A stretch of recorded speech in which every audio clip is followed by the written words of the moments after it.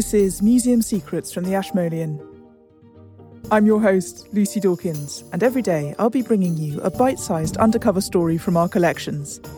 Step in through the front doors and join me for some joyful, wonderful, and sometimes bizarre tales hidden in the objects.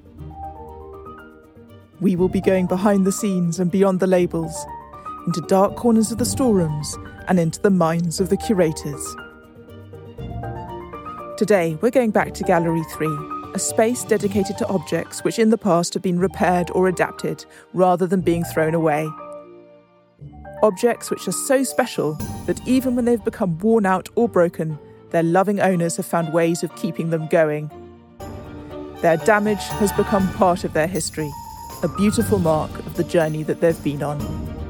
One of the items in this gallery was discovered by textiles conservator Sue Stanton in a forgotten corner of the Ashmolean storeroom. Here she is to tell us more.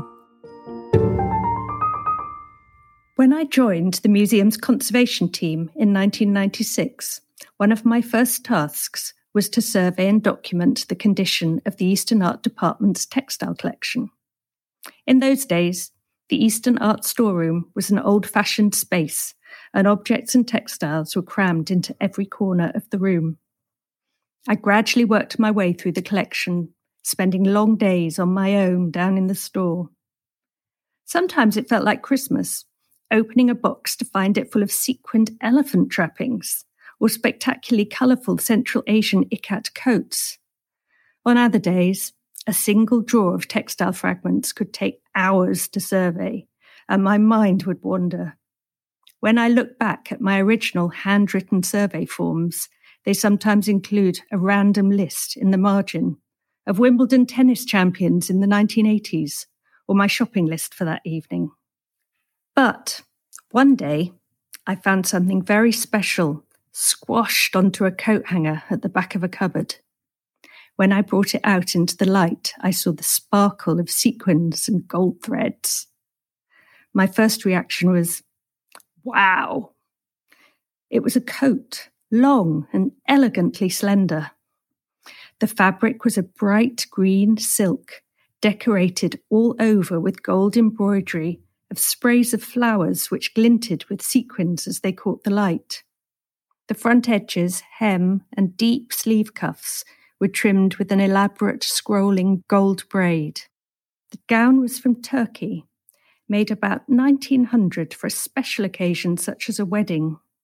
All the gold embroidery and trimmings make the robe heavy to wear and hard to move around in. It was designed to drape elegantly around a bride, partly trailing on the floor. She would have been the glittering centre of attention, a spectacular vision in green and gold. I thought it was a beautiful thing which would look great on display. Then, as I looked closer, I found that the green silk had been severely damaged by light. The bright green colour had faded to a dull beige, so the dramatic contrast between the green silk and the gold embroidery was lost. From the pattern of the fading, you could tell that it had happened when the coat had been folded into a rectangular shape, probably so that it would fit into a display case. Where the light fell onto the textile surface, the dyes have lost their colour. The fading of the green silk caused by light damage was so severe the curators would not be able to include it in any of their galleries. On my condition survey form, I've given it a category 3, which is poor and not suitable for display.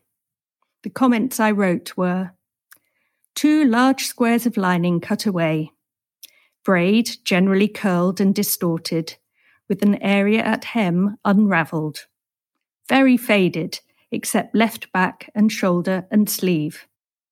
Purple stains bottom right, front and back, foxing on lining. And that was that. The robe would function as a study piece, available for researchers and people with a special interest, but not to be viewed by the regular museum visitors. 10 years went by. Then, in 2007, the conservation team were asked to put together displays for a new gallery on the subject of conserving the past. We wanted to find striking objects which could illustrate the work of the conservator, how we investigate objects, and the agents of their decay. Going through my records, I realised the Turkish robe fulfilled this brief perfectly.